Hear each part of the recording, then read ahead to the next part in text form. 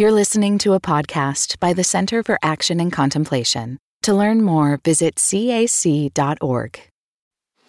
Greetings. I'm Jim Finley. And I'm Kirsten Oates. Welcome to Turning to the Mystics.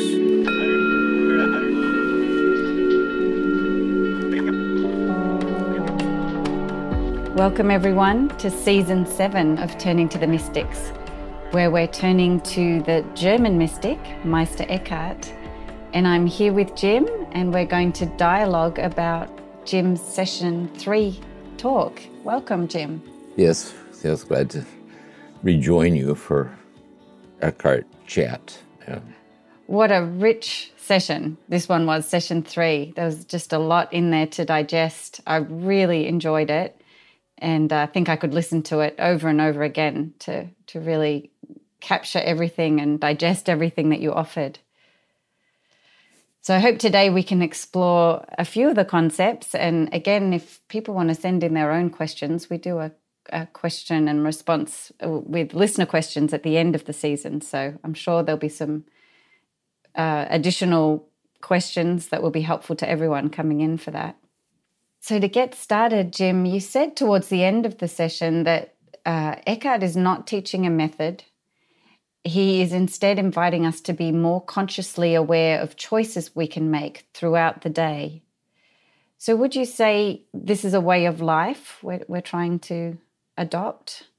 Yes. Let's say for Eckhart, the point of departure is the generosity of God. So the Gelazonite, the generosity of God, is that the abyss-like depths of God, the ground, is by the generosity of God given to us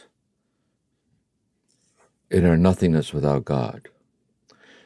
And so God's ground is my ground is God. So there's a communion already given, like an infinite self-donating generosity. Then he says that the powers of the soul, the things as we go through the day, today we would say our faculties or our personality, our experience of ego consciousness in our language. He would say maybe the interiority of our ego or the interiority of our faculty, that our faculties that are knowing self and all that it knows, or remembering self, all that it remembers, our loving self and all that it loves, is exiled from the ground. So we that which we attain through our powers, through our knowing, our loving, our remembering, our senses, but not the ground. And because we're exiled from the ground, we're subject to this notion that we're real all by ourselves, without God, and that everything around us is real all by itself. And because we think that there's nothing to us but what we experience ourselves to be, getting to another day from life to death, we cling, possessiveness of heart, to understanding, to knowing, to having, to loving. And that clinging is really clinging to an illusion, namely the illusion of a self being real without God, because God is being poured out as the very reality of ourselves in our nothingness without God. And that clinging then is the hindrance that keeps pervading our discontent. So the next level for Eckhart, I think, is our faith. For in our faith, God accesses our powers. So that God accesses our understanding. So when we hear in the scriptures that God loves us, through the power of the Spirit that dwells in our hearts, we're given to a certain interior knowledge that God does love us. And in that sense, then, our understanding is transformed in knowing that we're infinitely understood. Likewise, in our memory, is through faith, is to know that God will never forget us, ever, ever, ever forget us. We're eternal in God. This moment is eternal in God. Everything is forever in God, that would never be forgotten. And also in love is this infinite love, so infinitely in love with us, that it has given us the very abyss-like depth of itself as our own depth.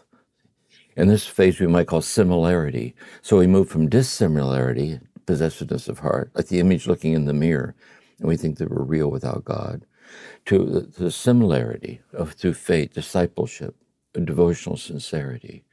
And as that ripens over time, we get to a place where we come to the edge of ourself, We're really the hidden center of ourselves. And he says, they're flashed forth before my soul. See? And if only I could attain it, I would possess all truth. It comes by stealth to steal the soul away from itself. That is, and what you're really glimpsing is the ground. And having glimpsed the ground, you realize it's your homeland. And then you seek to go there, like longing for the ground. But how do I do that? See? And that's the path of Meister Eckhart. So he gives some practical strategies of, as we go through the day, that we can practice finding our way to the ground day by day consciousness by being sensitive to certain tendencies in our heart. And that's kind of the setup, I think, for Eckhart and path. I'm interested in, you talked about he's trying to help us with this sense of discontent. And is it discontent with life that we might feel it with life in general, or is it a particular this discontent with not being able to access the ground? Is it, or both? You know, St. Augustine, you made our hearts for thee, O Lord, and our hearts are restless until they rest in thee. That God has created us in such a way that nothing less than an infinite union with the infinity of God will ever be enough for us. And that's our discontent. See? That if we're even capable of attaining it or losing it, it's infinitely less than what fulfills us. But it takes a while to come into focus to understand that. Yeah. And like everything suffers from not enoughness. Mm-hmm. Everything, no matter what it is not enough because it's not infinite. See? It's not infinite.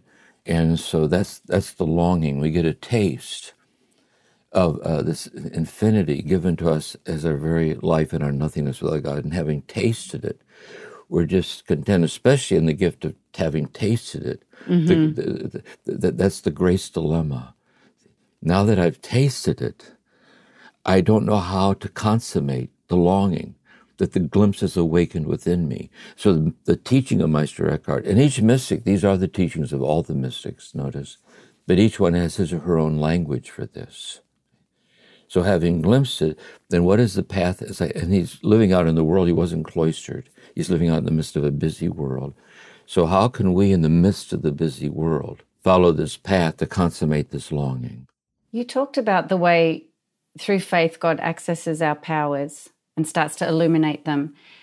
And just listening to this path of detachment, there seems to be something in the way the powers get illuminated that we can be more open to suffering as part of life, so that we're not going to cling to joy or reject suffering in a certain way. Would that be true to say? Yes. You know, in the session where I gave some examples that he gives, and one of them is whether or not we're in a state of joy or a state of sorrow or suffering. We should be detached from that. So if we're in suffering, because suffering is ribboned through life, we should always do our best, first of all, to be a non-violent, nurturing, protective person that doesn't contribute to suffering. And when suffering occurs, there's the moral imperative of doing our best to liberate ourselves and others from suffering. But insofar as we're not able to do so, or it's a process where it's still there, we are not to let the suffering lay claim on us as having authority to who we are. For the innermost depths of ourselves is this ground that we've been quickened or we've glimpsed, innermost. And so, in the surrounding levels of ourself, there is the suffering, but we're to hold fast to this hidden center, this liberated hidden center, that the suffering can't touch. Thomas Merton says that it is not subject to the brutalities of our own will because it belongs completely to God, and we're to hold fast to it. And this is where meditation practice comes in too. I think the daily rendezvous to practice this in a quiet space, so during the day we live that way. And likewise, if we're having a joyful, that we should be happy for joyful times and be delighted in them and be grateful for them. But to know that the joy that we experience in the powers, illumined by faith, is infinitely less than the infinite joy, the joy that death doesn't have the power to destroy, that's being given to us in the ground. Because the joy that we experience in conditioned states is ephemeral, it's passing. just like the suffering we experience is passing, and the self that suffers and joyful is passing. Death, that in the midst of this journey through time unto death, there's that in us that never passes away, and we're to hold fast to it within our heart and practice. Every time we catch ourselves getting reactive, every time we catch ourselves acting as if the outcome of the situation has the authority, we're to take a deep breath and remind ourselves that it's not true, that there's this hidden, unfelt, deep, abyss-like center, see, in which we're being unexplainably sustained in the midst of the circumstance. It sounds a little bit like removing ourselves from the sense of cause and effect in the world that we live in.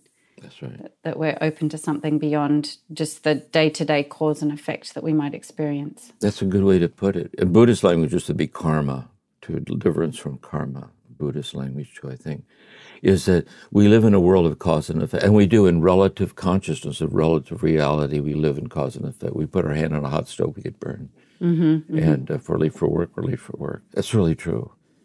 But there's infinite generosity that utterly transcends, completely permeates cause and effect, unexplainably forever. And we're trying to be ever more habitually stabilized in the heartfelt sense of that. Yes. See, not to be disheartened by outcome. Yeah. The word detachment, sometimes it can have connotations of being like cold and detached, and that's not the sense I'm getting about this. You don't become a cold, detached person.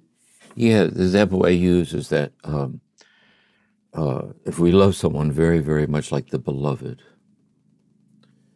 and who we see the beloved to be in our love for the beloved, we're very moved by love, not to do anything that would cause discomfort to the beloved, not to do anything that would cause the beloved sorrow.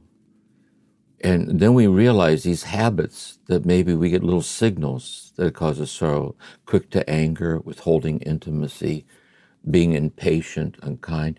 We realize that these hurtful patterns are ingrained in us.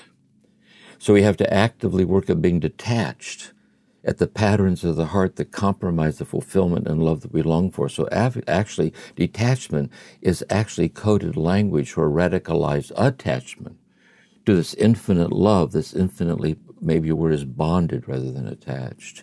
It's for love's sake. See? The same way with an artist, we say we're a poet, that when a poet is in the stream of poetry, like the flow. So, Rilke, Letters to a Young Poet, we'll look at him later as one of the mystics. And this Letters to a young poet writes to Rilke and says, here's some of my poems, tell me if they're any good. And Rilke says, you're looking outward. He said, you must stop doing that. You must ask yourself in the stillest hour of your darkest night, must I write poetry? If the answer is a clear and simple yes, you must build life's most incidental moments in fidelity to that inner necessity. See? So you have to be detached from diversions where you'd be led off of that fidelity. So it's actually a radicalized bonding in love.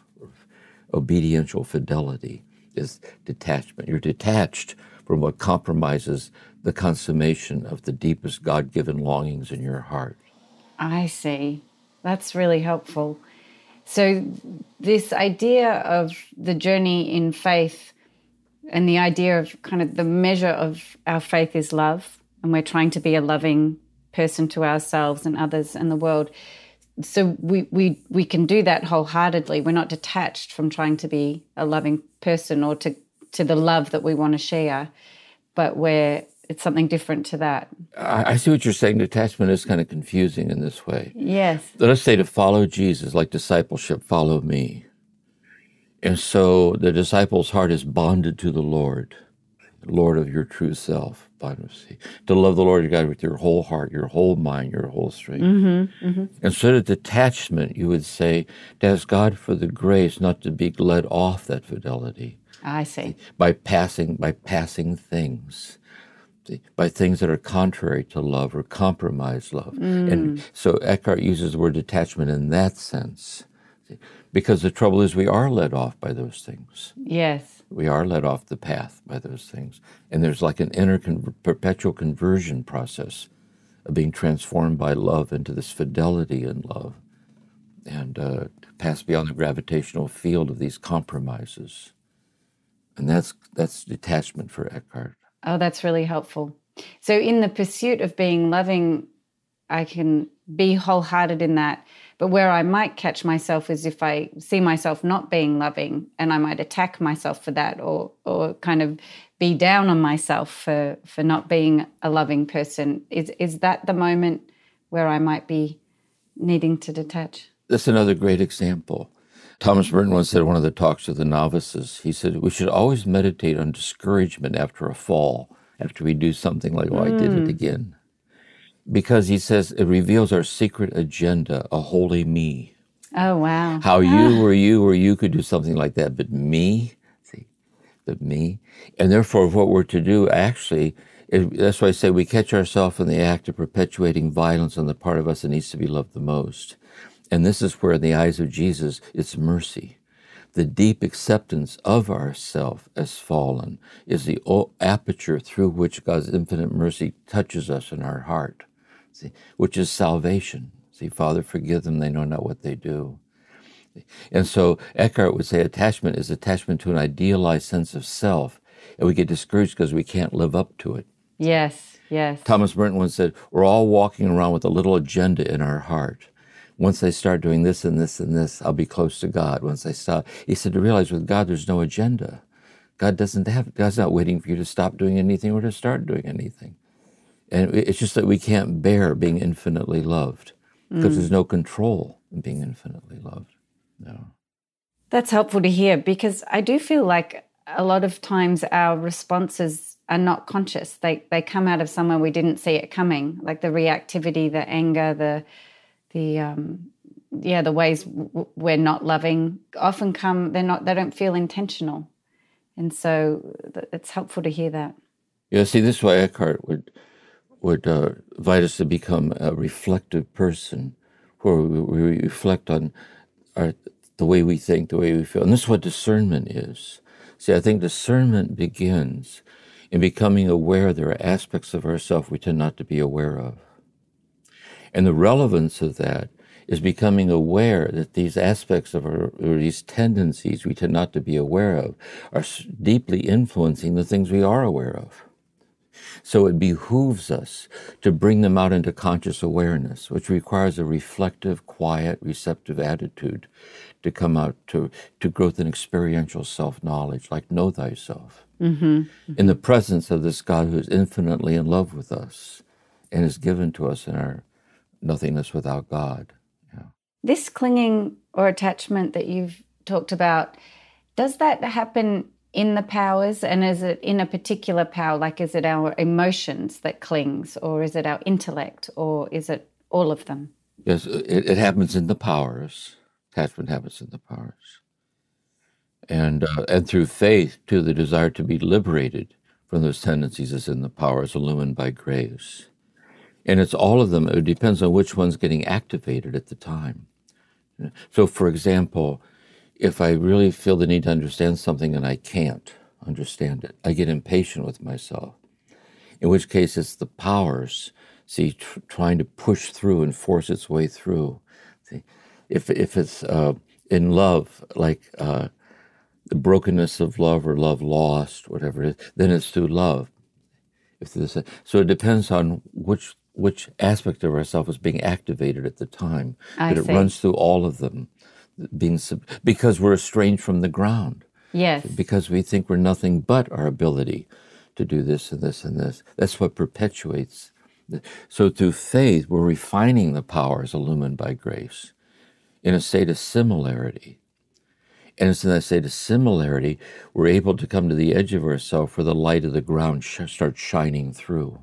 That makes sense. So even like a memory that keeps popping up into my mind and makes me feel terrible, that would be another way this happens. Yeah, and here's where I think also psychotherapy touches spirituality. That if I have a memory that keeps coming up, something that I did or failed to do that caused suffering toward myself or another, and I feel terrible. See, what psychotherapy is all about is to provide a safe place to sit and try to understand why you feel so terrible. And it must mean because you feel terrible is you wish deep down you would have never done it. And that's the goodness in you that's deeper than the weakness in which you did what you did. Or that it was never done to me. Exactly.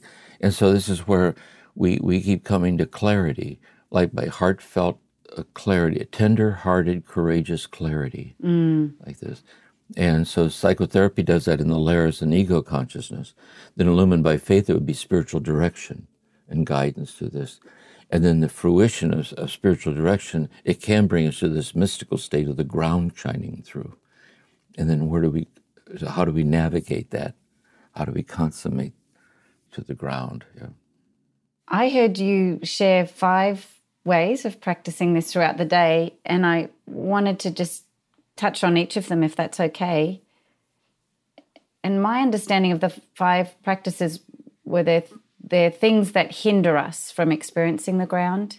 So the first one you talked about, and we've touched on it a little bit already, but whatever state we find ourselves in, strength or weakness, joy or sorrow, whatever we find ourselves attached to, we must abandon. And you gave this example of going in to see Merton when you were at the monastery, and he would ask you how you were, and you would say, not so great, and he'd say, don't worry, it'll pass, or you'd say, I'm great, well, don't worry, it will pass.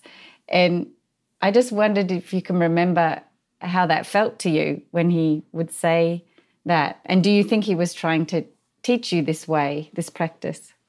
I do. I think he was very, he was like a gifted contemplative spiritual director. I felt so grateful to be in his presence, really, just because I feel he embodied the mystical lineage of the Christian tradition. And he had that kind of astute empathy. And I was only 18, too, when I first entered. I was just right out of high school. And I think he was very aware of that, too. So I think he was trying to help me to be more even-minded and to see these rhythms within myself. And because what happens, we get caught up in the moment and we can't see past the moment. So if we're in sorrow, we can't see past our sorrow. We don't see that so it's already starting to give way to something. And when we're in joy, we try to hold on to it, but we can't hold on to it. And so he was trying to sensitize me to the awareness of that, I think. And do you remember how you felt when he first started doing it? Was it shocking? Or? No, I laughed because it was true. Yeah. He would say things that made me laugh because they were so clear, they were true. You know, yeah. Sometimes someone just says something that's poetically so clear, and as soon as you hear it, you know that it's true. And he was so gifted that way. Yeah. Oh, that's wonderful. So that first one is really about an inner state. So it's like, let's say I'm sorrowful about something. And so it's got all of it. So then I say to myself, yes, it is. This moment is sorrowful, but it's not just sorrowful. For in the deep down depths of myself, there shines this invincible depth that doesn't take the sorrow away, but unexplainably transcends and permeates it unexplainably. And I take a deep breath because I know it's true. I will not absolutize this conditioned state as having the authority to name who I am, because only this infinite generosity has the authority to name who I am, and it's sustaining me and guiding through my sorrow, to face it, to work through it, to understand it, to whatever. And the same with joy. So there's the unwavering plenitude that utterly permeates our wavering ways. And we're trying to stay in touch with that. That's one way that helps me to see it. So the second one, Jim, you talked about something that might hinder us from experiencing this ground is about the family of people. So this idea of making no distinction in the family of people. And this one was challenging for me partly because there's like a natural organic arising of a kind of love for family. So I'm wondering that I feel like I don't make happen, you know, that it arises on its own. And so I'm just wondering how we differentiate between that experience and not experiencing that for someone else. Yes. It was coming to me right now, you know, if you think of the Gospels and the crucifixion, and in the story of the Gospels, Mary's there at the foot of the cross. At the cross for station keeping stood the mournful mother weeping. See? And his love for his mother. And hanging next to him was a thief who was crucified. See? He said, remember me when you come into your kingdom, the thief says. And so what you see in Jesus is this love for his mother, completely enveloped as one was his love for the thief. His love for his own executioners. See, his love for... So there's also the human experience where we're moving toward that Christ-like, all-inclusive love. But it's always a human experience. And so the example I gave is if one of my two daughters would die, I'd be grief-stricken. But if on the news I see a young woman died and I see her father weeping, I'm sensitive to his pain, but I'm not grief-stricken over it. Mm-hmm. So I'm trying to let that deep love for my daughter, because she's my daughter, see, extend out into kind of an empathy that spreads out through the suffering to the whole world like this. But at the psychological level, there is the preferential love because she's my daughter. Yeah. So this is freedom from the tyranny of preferential love in the midst of preferential love. Yeah. See, yeah. I'm not trying to get beyond preferential love because I'm never asked to go beyond my humanity. I see. But I'm asked to have my human experience become more and more inclusive. Yeah. More and more open. I think that's the subtle thing in all of Eckhart's things about all of this. It's really subtle. It's helpful to hear it that way. And so because the ground, and Jesus was a reflection of someone who was recognizing himself as the generosity of the ground, he loved in this equal way. And also God created the powers. Mm-hmm. God created humanity. So God, in a sense, we might say God created preferential love. That is, God created the emotional reality of the human experience. And so we're trying to see to it that it's illumined by faith and that it's receptively open to the ground. And in a way, we'll see in the last talk too, it circles back around and radicalizes ordinariness. Mm-hmm. The incarnate infinity intimately realized in the ordinariness of myself. Turning to the mystics, we'll continue in a moment.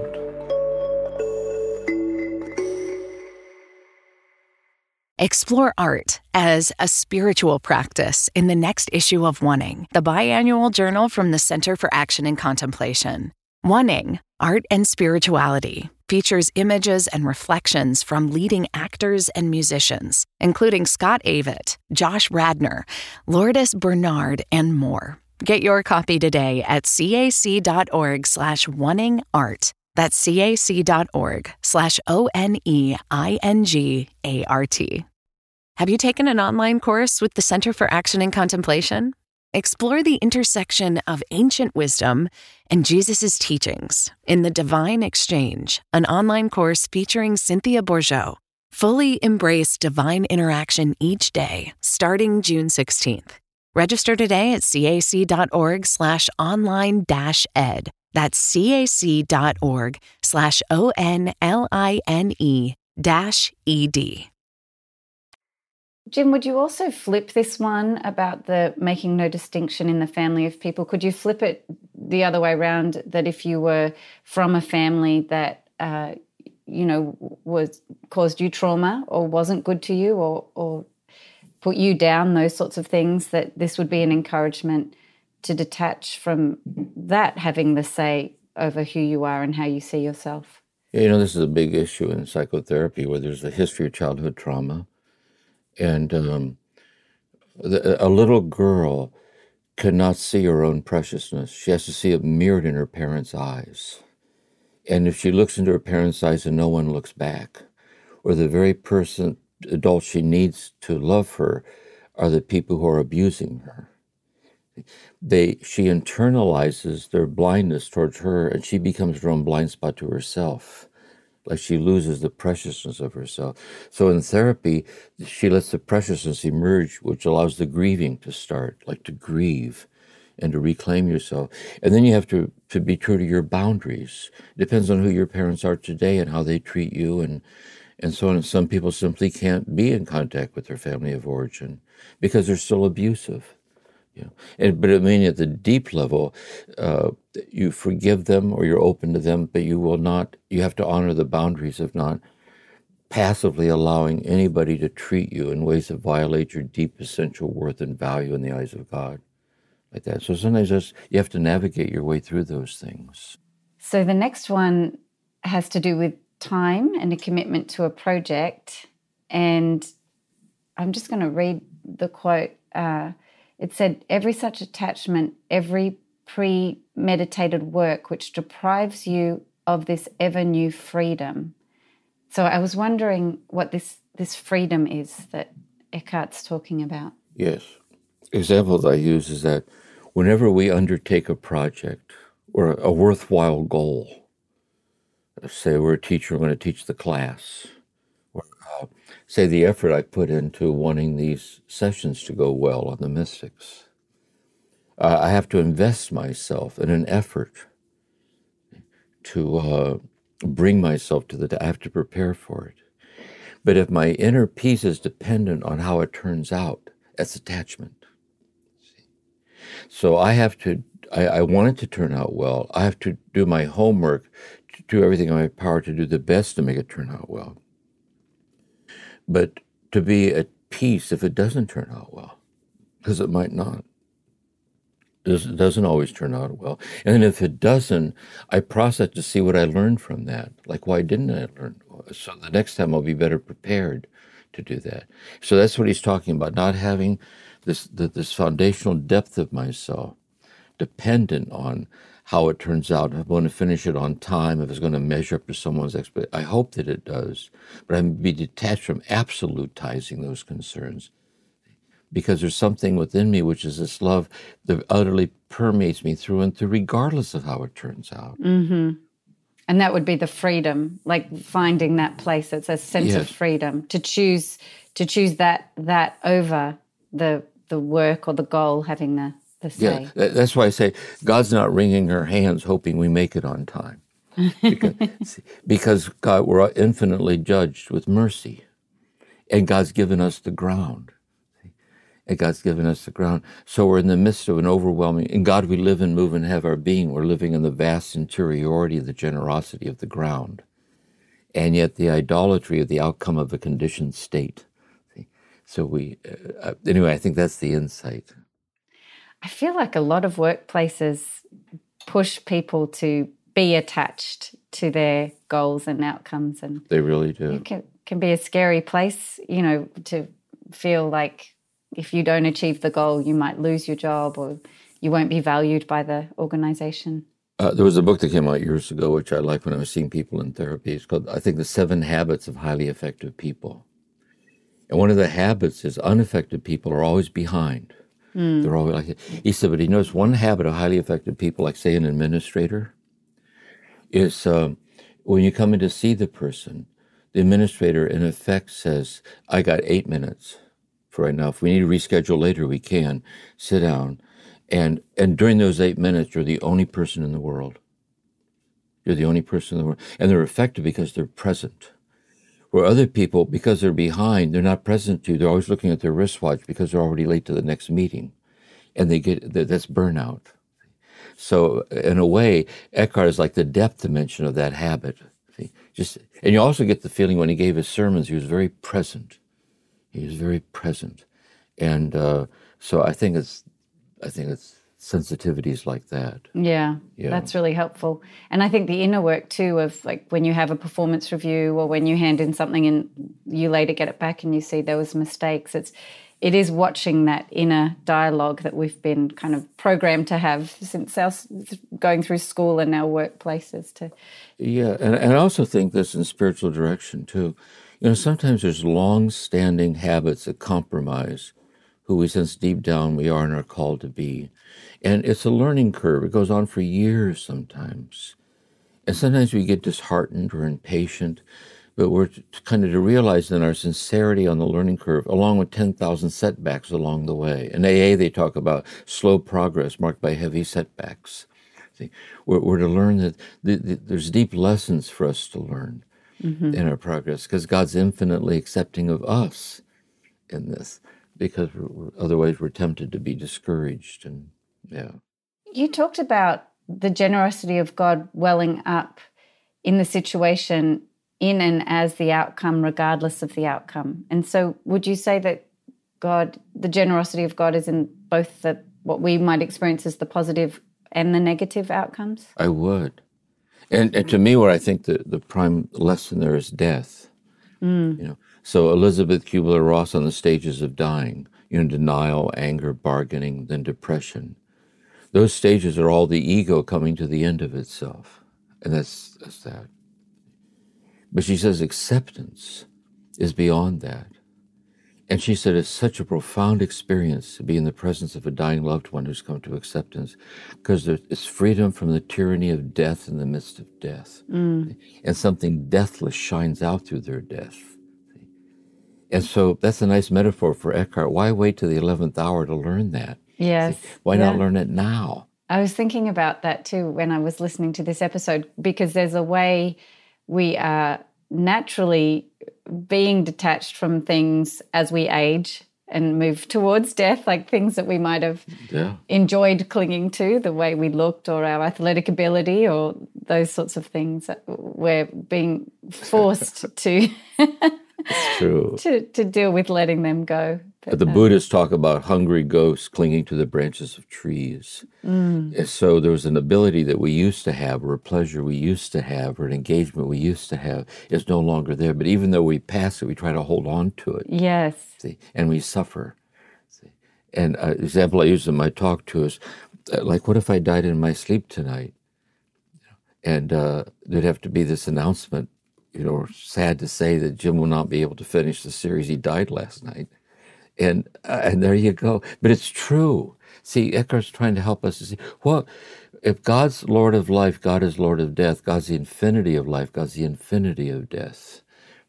And we're trying to come to a place where we can't comprehend it, but we can live in fidelity to the sensitivity of our heart that that's true. Well, I do not enjoy thinking about that, Jim, but we'll... And what if you died in your sleep? And then we record this talk, and everyone could hear you say you didn't want to think about me dying. And I'd say, listen, isn't this strange? And she's the one who died. Eckhart would say, right on, of course. Corey's now hoping we don't mention him. Yeah, Corey's next. And then Corey died the next night. And I'm all alone. And I'm saying, we'll forge on without them somehow. Oh, no. I did have a curiosity about this one to do with time and commitment to a project. Because for Eckhart, he was committed to the project of traveling around and giving these sermons. And as a result of doing that, he ended up being treated quite badly by the church and being put on trial. I'm curious, I wonder if you think about how he might have reacted to that, or how that brought him to understand this experience more clearly. Yeah, it's kind of complicated. You can read about it in the resources that we'll give the people. But basically what it was, Rainer Sherman talks about, in theology, like his Latin works at the University of Paris, like the Creed, is indicative thought. Like God is Trinity, God is eternal, God is love, God is... But as a preacher, it's imperative thought. It's not a set of beliefs. It's words directly to the midst of the heart in the midst of a transformation. Like the parables of Jesus. Jesus didn't give lectures. So his parables are callings to the heart. And his judges thought he was speaking indicatively, which would mean he'd be guilty of pantheism. Everything is God. He never said that. He said just the opposite, actually. So he was just true to himself in an unreactive way. He just walked his walk and walked. And I think that's a deep mystery about this, is that this invincible light is kind of a fragile shimmering light at the circumference of a confused world. Yeah. But it's the true center. And as soon as you try to institutionalize it like empire, let's institutionalize it, then you're falling into attachment. Yes. See, it's like me being vehement about mystical union and how we need to understand it and get with it. And then I'm betraying what mystical union is, which is always childlike and unexplainably simple and upwelling of the immediacy that carries everything along to itself. And so that seduction of empire. So I think he was free from it. He felt it, but it was part of the mystery of the church. Is a community of infinitely loved broken people. And he walked his walk. And complied with what they were asking him to show up to the trials. Yeah, he wasn't bitter. He wasn't cynical. He didn't leave. He just didn't. But he didn't give in either. So he just held his own. And I really think he was true to his. That would be my sense. I would assume. Yeah. That he saw through all of that. I like the way he spoke up for himself. That you're telling us the way he spoke up for himself, because detachment is not becoming passive when you need to be active. That's right. The next one was about prayer. So one of the ways we can be hindered, this is an interesting one, because we could be hindered from God from finding the ground in our prayer life. But you talked about when we show up for prayer and have no felt sense of God.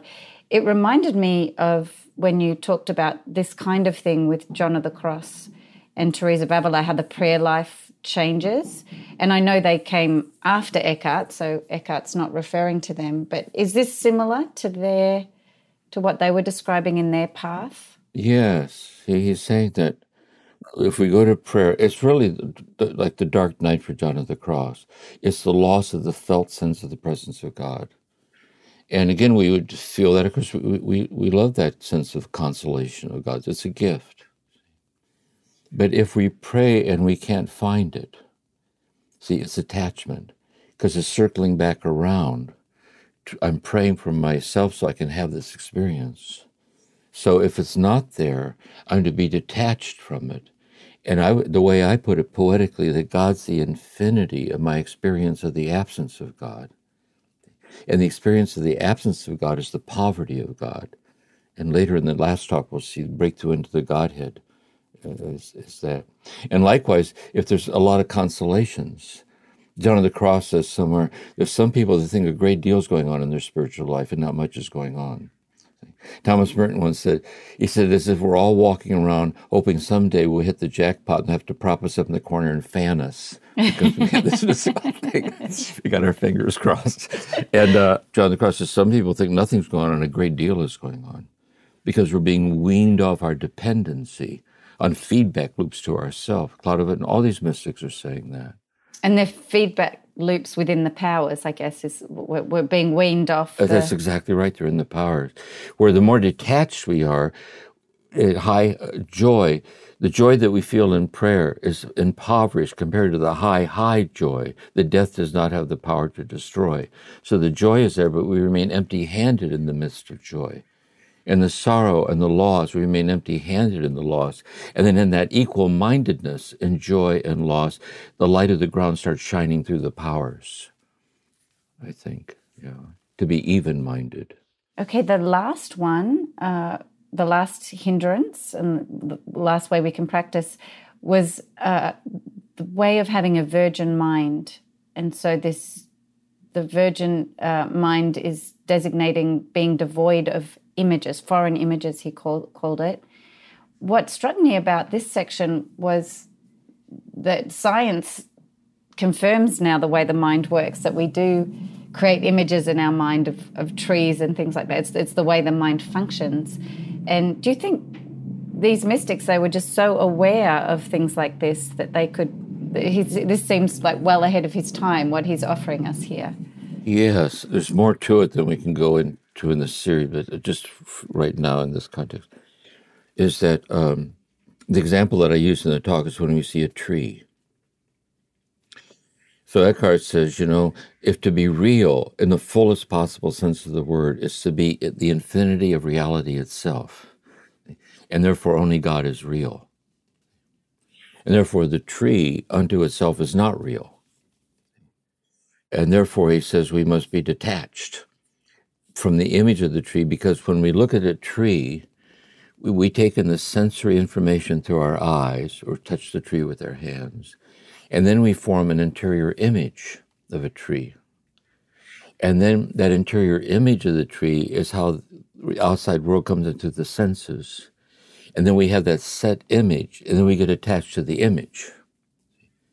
And so we have internalized ideas of ourselves, about other people, about the world, about God. We have all these images in our mind. And he says we must be detached from all those images as if we were not yet.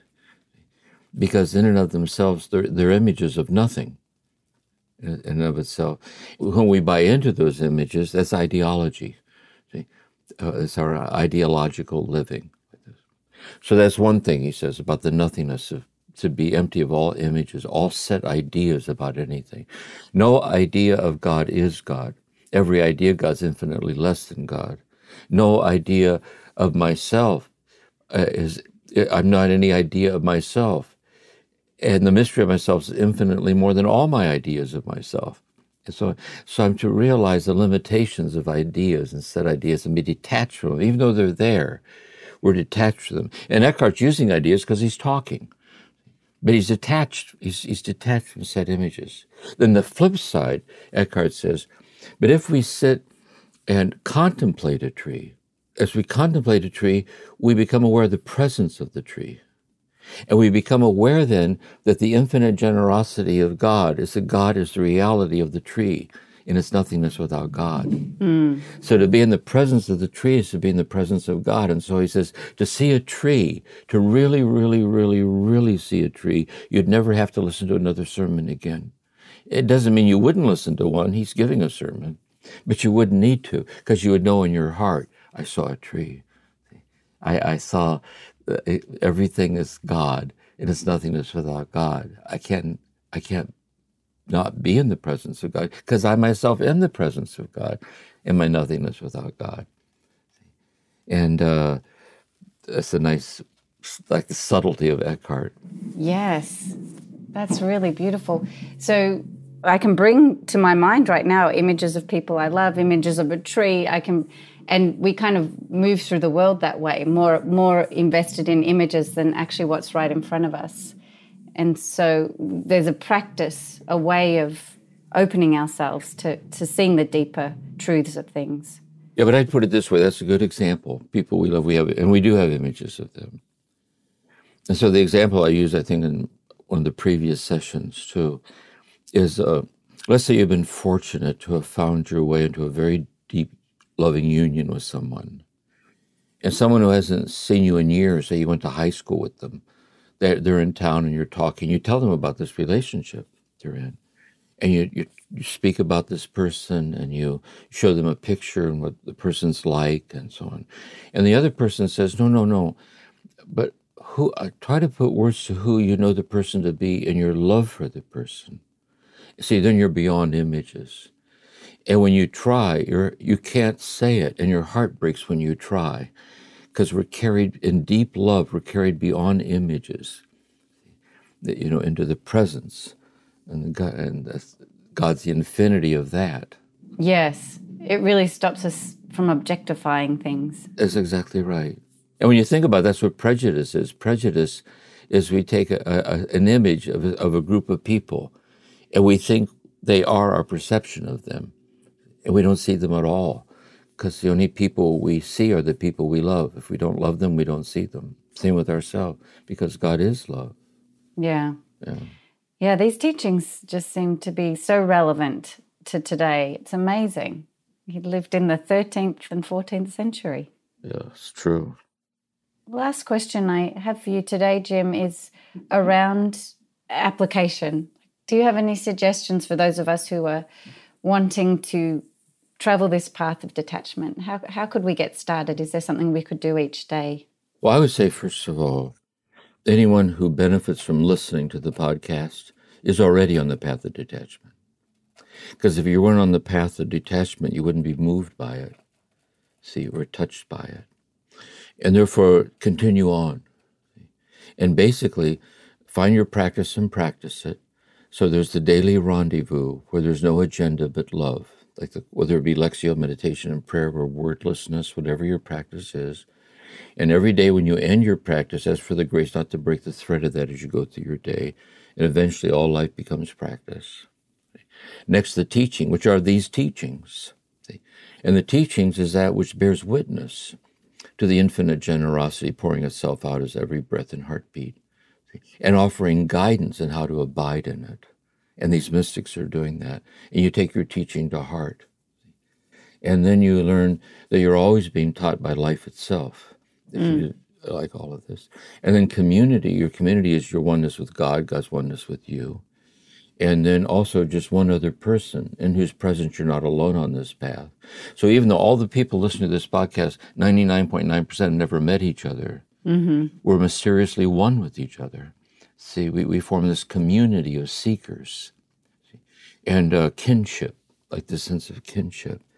And then that spreads out to the whole world and becomes your community. God so loved the world that he sent his only begotten Son. And the world lays claim on your heart, which is how Jesus walked this earth, really bringing them to this very message, really, about love. So I would put it that way. They're already on the path, and they follow those foundations of this contemplative way, and it just keeps deepening. Yeah. What do you think, Jim, about me setting a goal for myself of becoming detached and measuring myself each evening about how well I've done? Yeah, John of the Cross, I shared this image. I was flying on a plane somewhere, giving a retreat on St. John of the Cross, on detachment from sensory gratification on the night of the census. And I had my John of the Cross open, my fountain pen I was writing. And when the attendant brought my coffee, I sipped it, it was cold. So I turned around and tried to get her attention, but she didn't hear me. So I kept writing on my detachment from sensory gratification. And I rang the little bell, you know how you ding like this?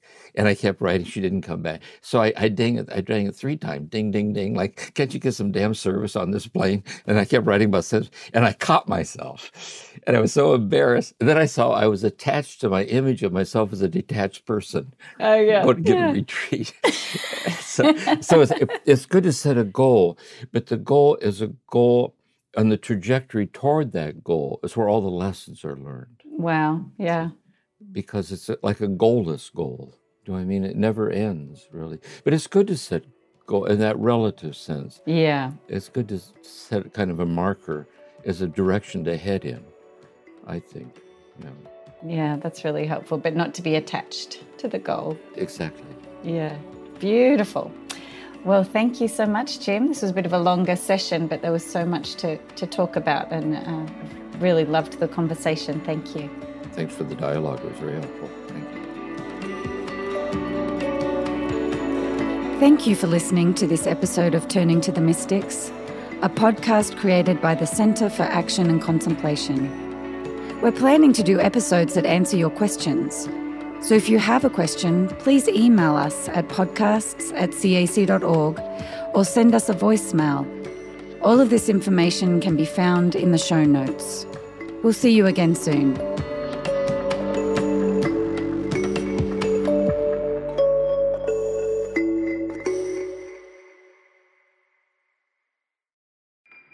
Do you feel called to walk a more contemplative path? The Center for Action and Contemplation is an educational nonprofit supporting the journey of inner transformation.